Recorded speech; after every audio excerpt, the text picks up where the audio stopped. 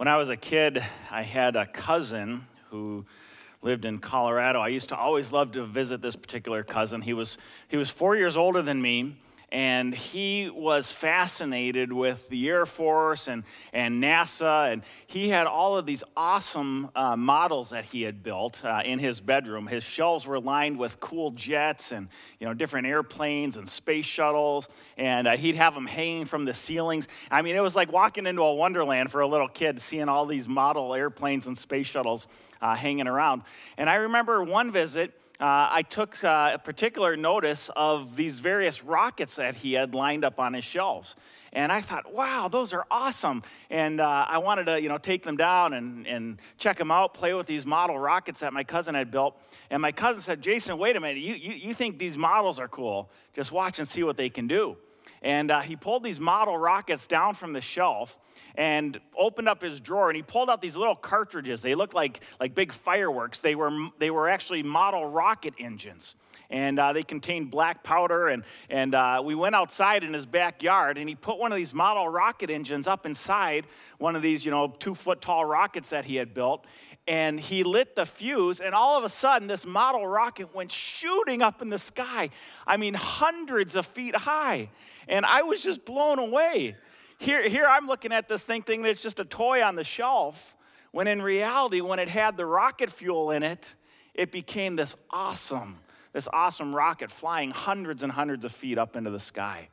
And as I think about those model rockets that my cousin used to build, it really reminds me of the calling that God has given us as his people to be ambassadors of the gospel of Jesus Christ. Just like a model rocket up on the shelf, without that rocket fuel inside of it, it's basically just a toy. It's just a piece to look at. But when you put that rocket fuel inside of it, man, that thing can blast off. And it's the same way for us as followers of Jesus. A follower of Jesus, God made us, he saved us, he commissioned us to live empowered lives, to live lives that are boldly going out and explosively making a difference for the gospel. And we're not just models that God, intends to have sit up on the shelf. He's also empowered us with the fuel to go out and do what he's called us to do, to be his ambassadors. And the fuel that God has empowered us with is the Holy Spirit. And we've seen that all throughout our series so far in the book of Acts. God had promised the coming of the Spirit. He had sent the Holy Spirit. He empowered the early church and every believer throughout history with the Holy Spirit so that we would have the power within us to advance the gospel to the ends of the earth. Remember, Jesus told his followers in Acts chapter 1, verse 8, you will receive power when the Holy Spirit comes on you. That word power in the Greek is dunamis, and it's where we get our English word dynamite from. Jesus is talking about you're going to receive this explosive power, and it's going to be within you. And through the power of the Spirit that I'm going to give you, you're going to be my witnesses in Jerusalem, in Judea, Samaria, to the very ends of the earth. And friends, this is what we've seen taking place so far as we've journeyed through the early chapters of the book of Acts. We've seen the fulfillment of this Holy Spirit promise, this gospel revolution empowered by God moving to the ends of the earth. If you recall, a couple of weeks ago, Acts chapter 8, we saw the story of Philip, the first of the disciples to take the gospel into Samaria. And then God took Philip and led him into a desert place, headed down towards Africa, and he encountered the Ethiopian eunuch. And then that guy took the gospel into North Africa. So we're seeing the gospel growing and spreading. We saw Saul and his traveling to Damascus to persecute the church, but he was encountered by Jesus, and his life was transformed, and Saul would go on to become the greatest missionary to the Gentile world. Today, we're going to continue to see the advance of the gospel, empowered by the Holy Spirit. We're going to look at a series of stories from the Apostle Peter's ministry. And today we're going to see Peter head down from Jerusalem to a town called Lydda, which is about 45 miles down the mountains from Jerusalem towards the coastline. We're also going to see a story where Peter's ministering in Joppa, and then ultimately he's going to take the gospel up into Caesarea to the Gentiles. And we're going to see this week and next week the story of the first Gentile conversions. But friends, the point in all this is to recognize that the gospel's on the move. It's spreading, it's advancing, and it was doing so primarily through the power of the Holy Spirit at work in the lives of faithful men and women who were carrying the gospel to the ends of the earth. Now, this morning, we're going to see this ongoing spread of the gospel. And we're going to see it specifically in three stories through the life and ministry of the Apostle Peter. So we've been looking at Stephen and Philip. Last week we saw Saul/Paul. Today, Dr. Luke, the author of Acts, is bringing us back to Peter, who was the evangelist, the apostle to the Jews. But interestingly, God used Peter, the apostle to the Jews, to bring the first Gentiles to faith. And we're going to see that here today and next week. So in Peter's ministry this morning, we're going to look at three stories, and we're going to see three ways that the gospel was on the move, empowered by the Holy Spirit through the ministry of the Apostle Peter. And the first story that we're going to see this morning is a desperate man restored through the power of the gospel by the Holy Spirit. A desperate man restored. This first passage comes from Acts chapter 9, verses 32 through 35. Short little story, simple little story, but some powerful principles that I want to highlight for us that we see here at work through the ministry of the Apostle Peter. Starting in verse 32, Dr. Luke records for us, "Now as Peter went here and there among them all, he came down also to the saints who lived at Lydda. There he found a man named Aeneas, bedridden for 8 years, who was paralyzed. And Peter said to him, 'Aeneas, Jesus Christ heals you. Rise and make your bed.' And immediately Aeneas rose, and all the residents of Lydda and Sharon saw him, and they turned to the Lord. Peter says to this paralyzed man, Aeneas, 'Rise and make your bed.'" Friends, if that's not a miracle, I don't know what is. I've been trying to get my son Caleb to make his bed for 13 years. All right? Peter just says it once, and here's this guy rising, making his bed. But this story is really interesting because here we have just three simple verses. It's this really quick story of this paralytic man who was healed by the power of God through the Holy Spirit at work in the Apostle Peter. And there are three principles that I want to highlight for us about the healing of Aeneas here. To begin, just think about what it would mean to be a paralyzed man 2,000 years ago in a small country town like Lydda. I mean, this guy was in a desperate condition. To be paralyzed like this was essentially a death sentence. To not be able to care for yourself, to be dependent on others. I mean, he would live his life as a beggar. He was dependent on his family, his friends, whoever, to provide basically everything for him. It was a very desperate place to be. And we don't know the whole backstory behind it, but for whatever reason, Peter, led by the Holy Spirit, felt called to go and speak healing into this man's life. And this man rose and he walked again. There are three principles that I want to highlight out of this story of Aeneas that I think are really important for us to recognize today. And the first principle that we see here in this passage, in this simple passage, number one, God's promises are trustworthy and true. Where do we see that here in the healing of Aeneas? Well, friends, what we see here in the healing of Aeneas is God fulfilling his Old Testament promises about the coming of the Holy Spirit. If you remember back in the Old Testament, passages like Joel chapter 2, 28 through 32, God had promised his people that one day he would send the Holy Spirit. Now, they had no concept of what that meant. But through prophets like Joel, God had promised the coming of the Spirit. And he said that through the coming of the Spirit, miraculous things would take place. Signs and wonders on the earth would take place. And so here in the healing of the paralytic, we're seeing one more fulfillment of God's Old Testament promises of what would happen when the Holy Spirit comes. We've seen the Holy Spirit do miraculous things throughout our journey in the book of Acts so far. And this stuff was novel. These kinds of things hadn't happened before through God's people, average, ordinary people, inspired, empowered by the Spirit, being called by God to touch people and to heal people. And so here again, we're seeing God's promises fulfilled. And friends, here's the point that we need to understand. When God speaks, he keeps his word. Okay? When he makes a promise hundreds of years earlier through a prophet like Joel, God ultimately brought fulfillment to that promise. God always keeps his word. He's faithful. He's true. We can trust him. Out of the hundreds of prophecies found in the Bible, not one of them has ever failed. Isn't that amazing?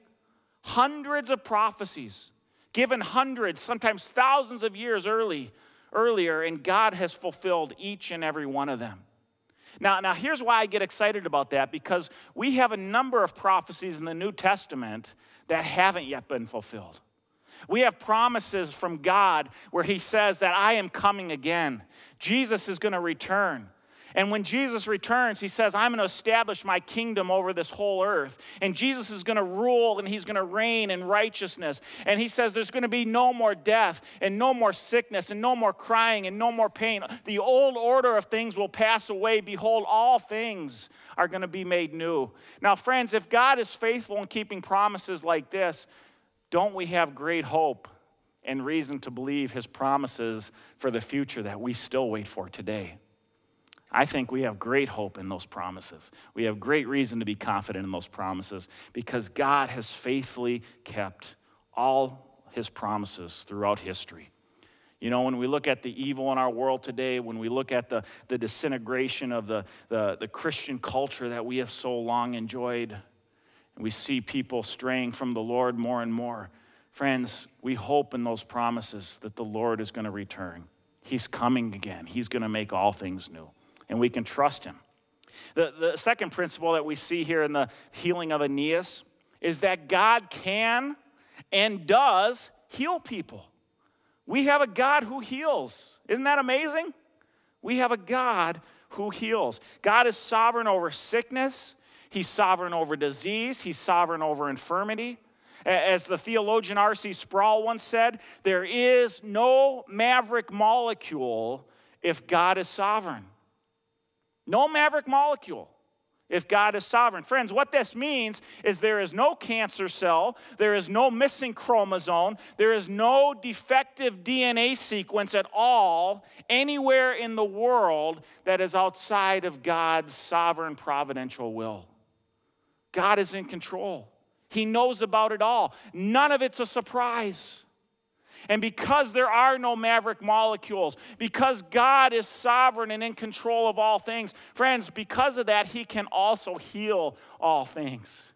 He can restore all things. He can raise a paralytic. He can raise the dead. He can restore blind eyes. Our God is sovereign over this whole world. And because God is sovereign over sickness and infirmity, because God is sovereign over our health and can heal, friends, the Bible tells us that we should pray. We should take our cares and concerns to the Lord. Passages like James chapter 5, 13 through 15. Is any one of you suffering? Let him pray. Is any one of you cheerful? Let him sing praise. Is any one of you sick? Let him call for the elders of the church and let them pray over him, anointing him with oil in the name of the Lord. The Bible tells us, friends, that when we are sick, when we are suffering and hurting, that we should pray. Why pray? We pray because we have a God who heals. We have a God who restores. And friends, understand this. God can use any means he desires to bring about restoration. Sometimes God heals miraculously, like Peter touching Aeneas and raising him up from paralysis. Sometimes God's healing comes through the means of modern medicine. He uses doctors and nurses and science and technology. But God is a healing God. I remember, 4 years ago when my wife was first diagnosed with breast cancer. We prayed. We prayed for a miracle. We brought the elders to our home, and they prayed over Kim, and they anointed her with oil. But you know what? God didn't give us a miraculous healing, like just supernaturally removing her tumor. But you know what? God was faithful in healing her through the means of modern medicine. And we praise him for that. We give thanks for that. God is a faithful healer. And so we go to him in prayer. But friends, we also need to understand that we need to trust the Lord. We need to trust his sovereign wisdom when it comes to our prayers for healing. Because sometimes like God responded to the Apostle Paul in 2 Corinthians 12:9, sometimes God simply says, my grace is sufficient for you. My power is going to be made perfect in your weakness. You know, we don't always get the healing that we ask for. We don't always get the miracle in the way we want. And the reality is sometimes God simply says, I want you to learn to trust me through this. But you know what? I'm going to give you so much grace that each and every day you're going to experience my presence. You're going to experience my power. And I may not heal you or resolve the issue that you're bringing to me, but I promise I'm never going to leave you, and I'm never going to forsake you. See, we don't always get the miracle, friends, but we do always get his presence and his promises. I remember 10 years ago or so when my grandpa Kraus, was dying of stomach cancer. Stomach cancer is one of the most painful ways to die.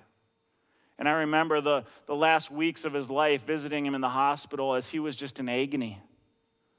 And he was in so much pain, but in the midst of his pain, as we prayed for deliverance, as we prayed for a miracle, I'll tell you what, we didn't get the miracle, but we saw God's power and presence in my grandpa's life in incredible ways.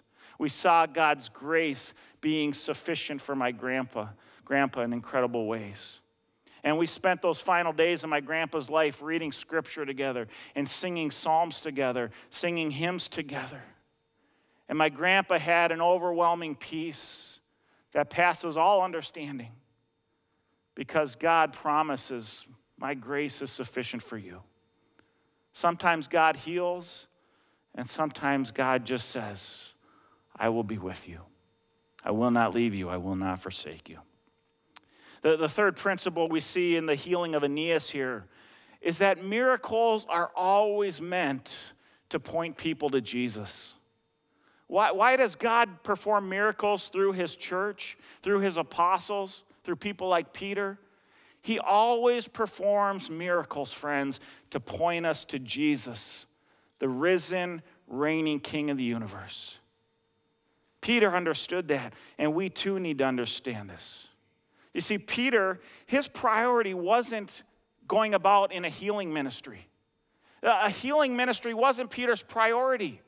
That's why Peter was never known as a healer. Do you ever notice that when you read the stories of Peter in the Bible, right? Peter healed all kinds of people, but nowhere do they call him a healer.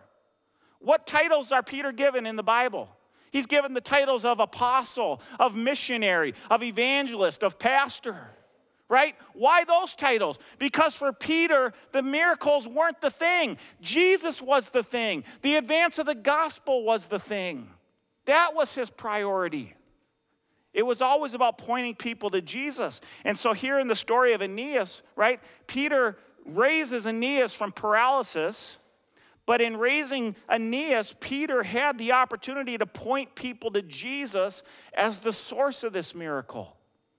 It wasn't about the miracle, it was about pointing people to Jesus. He's the one who heals us not only physically, but heals us of our even greater burden, our spiritual separation from God.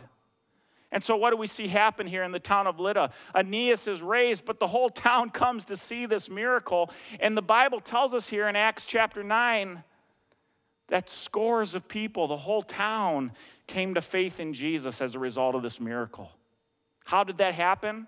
Well, we have to read between the lines, but it's very obvious that Peter shared the gospel. He shared about the source of the power that raised Aeneas, and people were saved. See, friends, it's always about the gospel. That was the point for Peter, the point for the early church. The gospel and the advance of the gospel is always our first calling. It's not about miracles.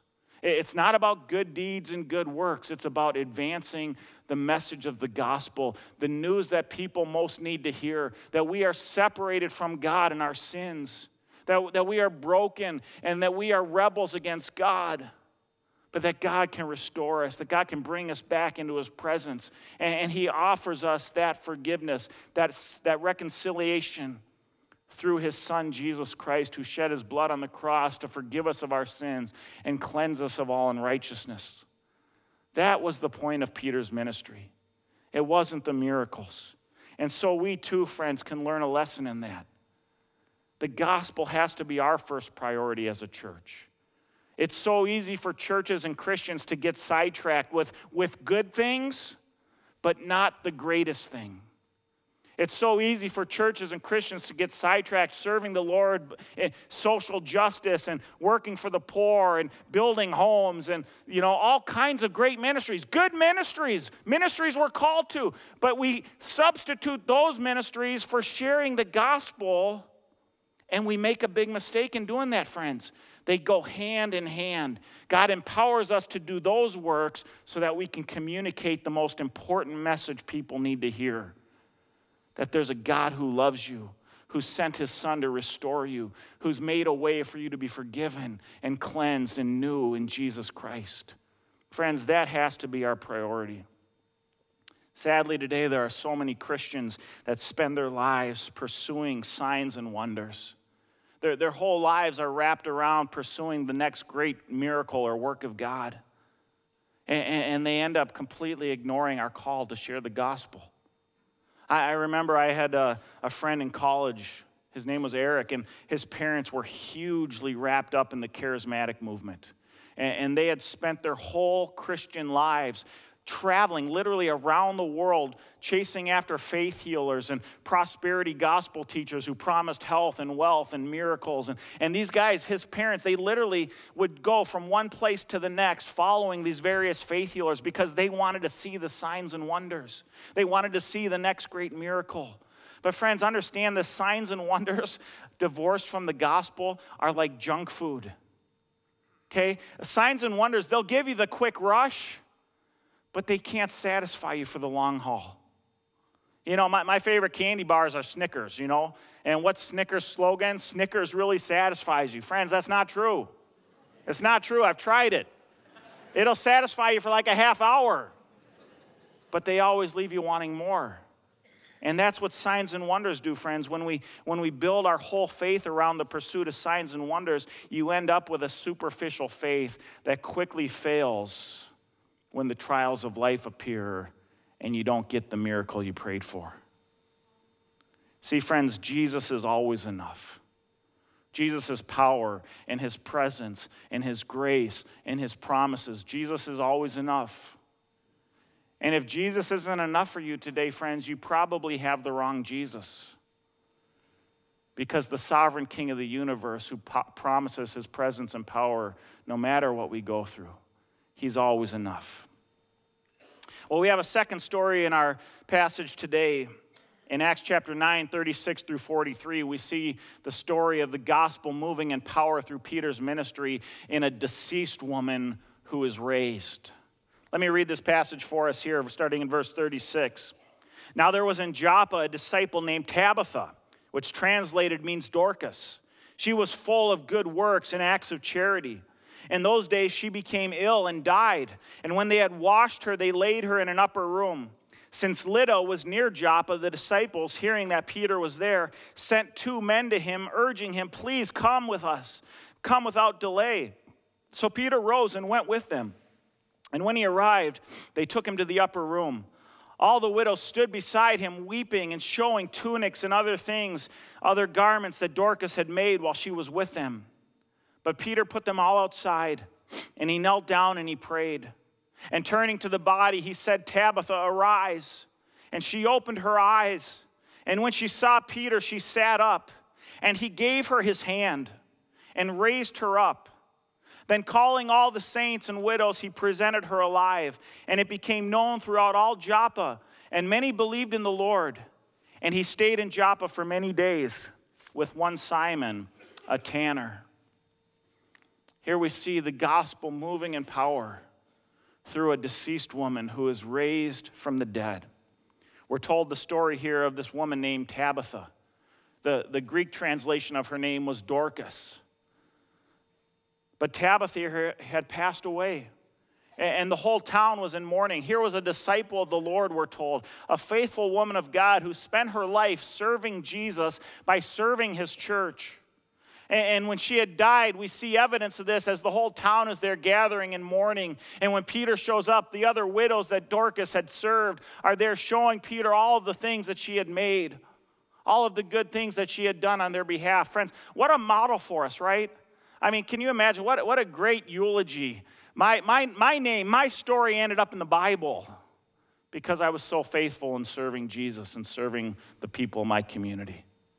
But this was a beloved woman of God, and her friends couldn't do without her. She laid there dead, and they so wanted her restored to life that they sent for Peter 12 miles away, hoping, praying, believing that maybe God could restore Tabitha's life. Peter shows up, and once again, through the miraculous power of the Holy Spirit, Peter raises Tabitha to life. And we're told again, just like in the story of Aeneas, that many saints, many people came to believe in the Lord as a result of this miracle. I want to highlight two truths that we see here in the story of Tabitha's resurrection. The first truth that we see in this story this morning is that the gospel brings life and renewal. The gospel brings life and renewal. There's a very interesting, often overlooked statement in this story. In verse 41, Luke tells us that after Tabitha sat up, Peter gave her his hand. He gave her his hand and raised her up. Now, friends, what's so significant about that? What was so significant about that act of Peter giving her his hand? Is that a dead body in the Jewish faith and the Jewish religion was considered ceremonially, ritually unclean. If you were to touch a dead body, you too would be defiled. You too were now outside of God's will and had to go through a whole series of acts to restore yourself, to be clean again. And so no one would touch a dead body, and yet here is Peter raising her from the dead, and the first act he does is he takes her hand. He takes her hand, showing that Tabitha had been made whole and clean through Jesus Christ. Not only alive physically, but whole and clean spiritually through the power of Jesus Christ. Friends, when God brings healing, when he changes a life, he brings full renewal. He brings full wholeness. He brings full restoration. I remember back when I was a youth pastor, we were on a winter retreat, and the speaker on the Saturday evening of our weekend retreat gave a powerful gospel message. Kids were just weeping, broken, having been confronted by their sins and their need for Jesus as their Savior. At the end of the night, after a bonfire time, a young lady came up to me with one of our female leaders, and she said, "Jason, can I talk with you?" And this young lady, her name was Amy, she just broke down weeping, crying in front of me. She went on to share that she had lost her virginity the year before with her boyfriend. And over the course of the last year, she had continued sleeping with her boyfriend because she felt like, I've already so dishonored God and his will. What's the point in worrying about it any further? And on this particular night, her sin had just become so real to her that she was broken. She was ashamed. She was weighted down with the burden of guilt. She needed God's healing touch. She needed to know that there's a God who loves her, who can restore her, who can bring her back to a place of wholeness and restoration. That night I shared with Amy some powerful truths conveyed in Scripture, truths like 2 Corinthians 5:17, where the Apostle Paul says, "Therefore, if anyone is in Christ, they are a new creation. The old has passed away. Behold, the new has come." I shared with Amy that night 2 Corinthians 5:21, where Paul goes on and he says, "For our sake, God made him, Jesus, to be sin.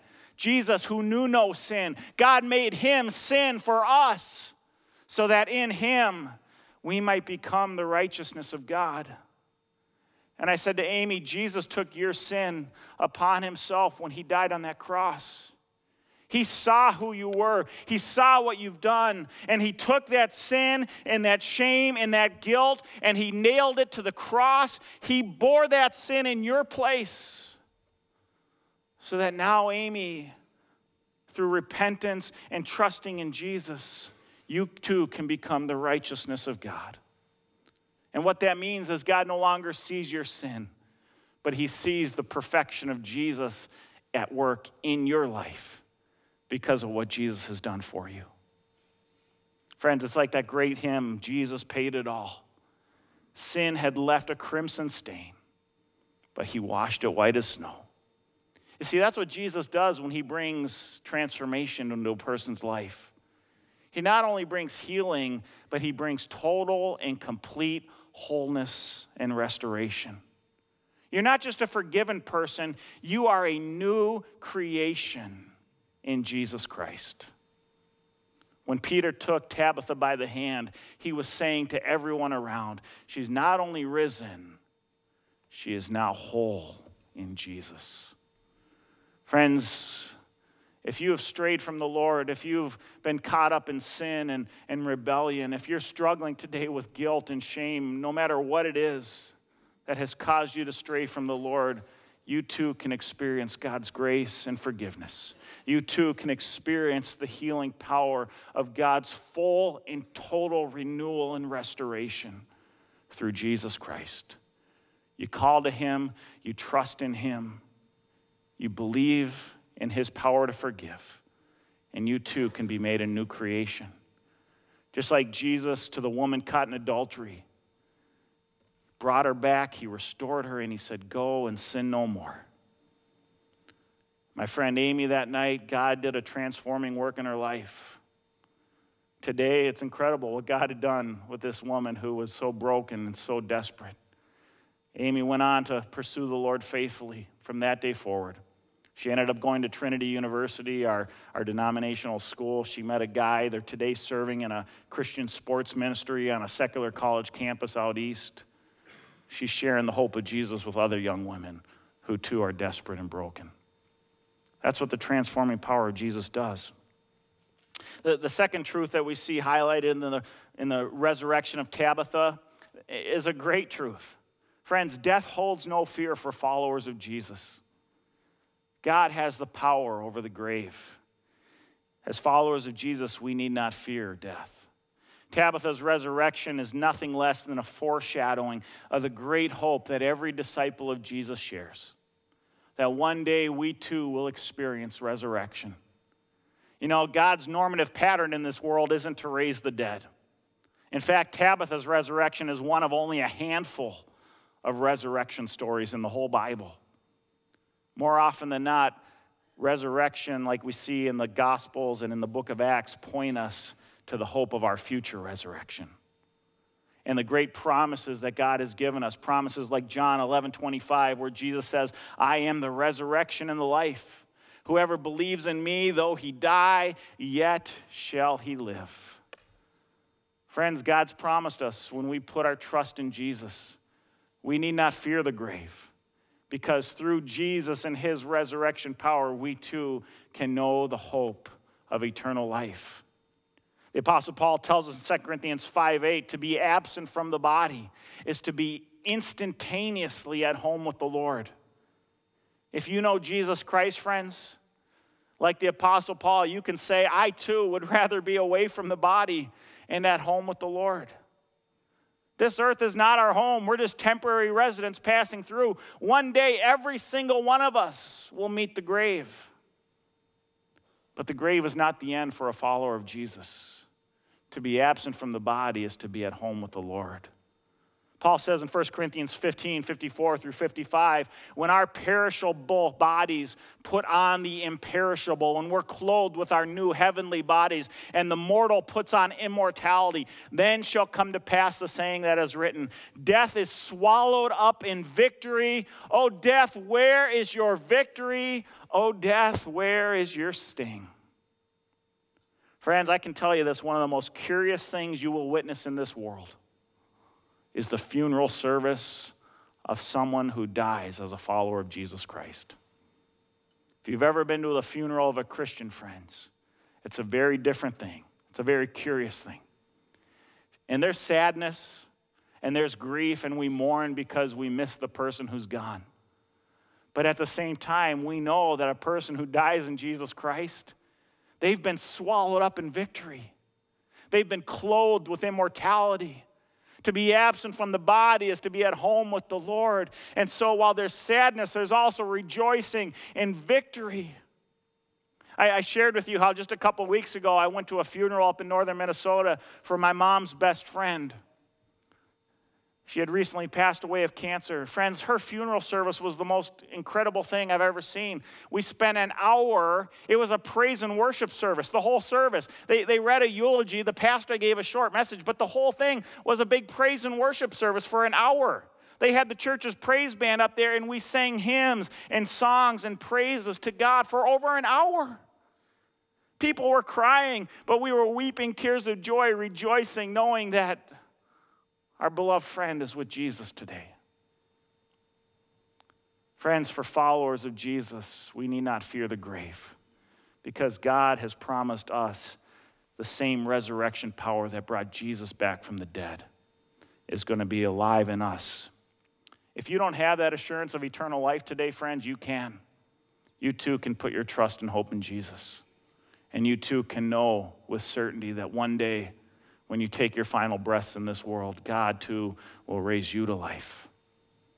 And it's through the power of Jesus. When we confess our sins, when we ask him to be the Lord of our lives, when we put him on the throne of our hearts, you can leave here today with that great hope, that assurance of eternal life. The third thing we see in our passage this morning, the gospel moving in power, we see the beginnings of a story about a devout Gentile who is reached with the gospel of Jesus Christ. How many of you have ever wondered about what happens to people who've never heard the name of Jesus? You ever wondered about that? You know, that's one of the greatest stumbling blocks to faith in our world today. You know, what about the person who's never heard the name of Jesus? What about the guy out in the jungle who really is trying to do his best? He's pursuing God, but he never gets to hear the name of Jesus. What happens to that guy? Is he going to be damned for all of eternity just because he never knew the name of Jesus? See, here's the issue. Jesus said in John 14:6, I am the way and the truth and the life. No one comes to the Father except through me. People need Jesus, friends. He's the only way to salvation. But people look at that statement and they say, well, wait a minute, that's so exclusive. That's so narrow. And it is narrow, friends. There is no other way. It's only Jesus. So what happens to the person who's never heard the name of Jesus? Well, the answer to that question is found in the story of Cornelius in Acts 10, 1 through 8. We're going to read just the introduction to this story today. And next week, we're going to finish Cornelius' story. But Luke records in verse 1 of chapter 10, at Caesarea there was a man named Cornelius, a centurion of what was known as the Italian cohort, a devout man who feared God with all his household, gave alms generously to the people, and prayed continually to God. At about the 9th hour of the day, he saw clearly in a vision an angel of God come in and say to him, Cornelius. And he stared at him in terror and said, what is it, Lord? And he said to him, your prayers and your alms have ascended as a memorial before God.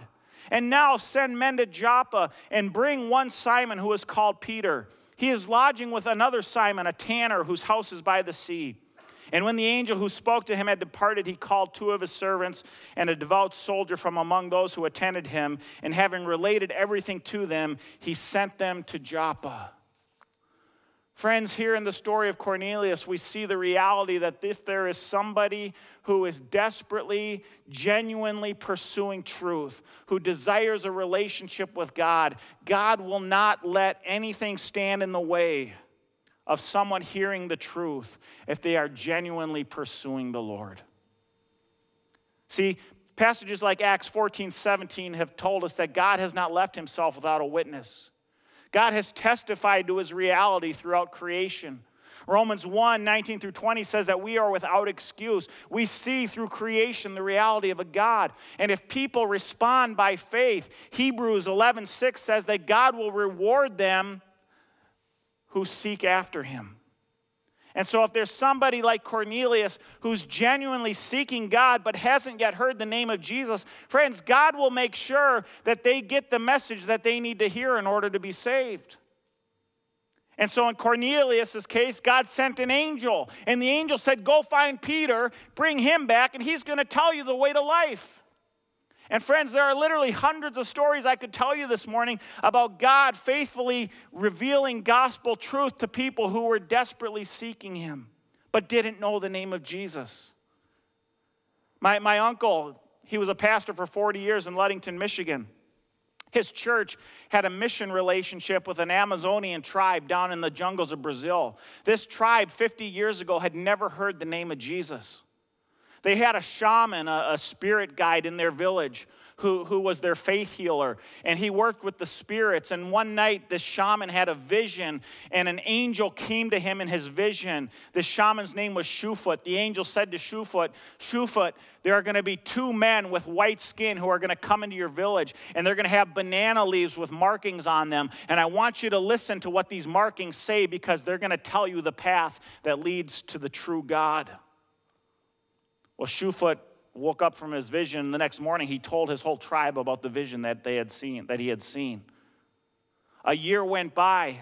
Lo and behold, two white men come walking into the village for the first time. They'd never seen white people before.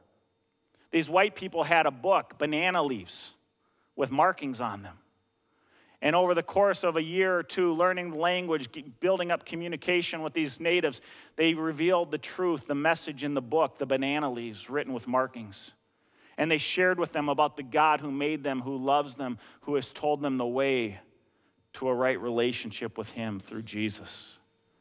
Today, that whole tribe is followers of Jesus. They all were saved. And friends, there are countless stories just like that from around the world of people who have encountered God because God saw their devout hearts and he got them the news they needed to hear. See, maybe God wants to use you too to reach somebody with the good news of Jesus. And those people, friends, aren't always over in the jungles of Brazil. Sometimes, like Cornelius, they're in our own backyards. But they too need to hear the message of the gospel in order to be saved. And maybe God will inspire you and use you to take the hope of the gospel to someone who needs to hear the truth. The Apostle Paul tells us in Romans 10, 14 through 15, how then will they call on him whom they have not heard, who they have not believed? And how are they to believe in him on whom they have never heard? And how are they to hear without someone preaching? And how are they to preach unless they are sent? As it is written, how beautiful are the feet of those who preach the good news. Friends, God has sent each and every one of us to go into the world as his ambassadors. He's empowered us with the Spirit. He's given us the commission, the call. You've been sent. Now it's up to us to be faithful. Let me close in a word of prayer.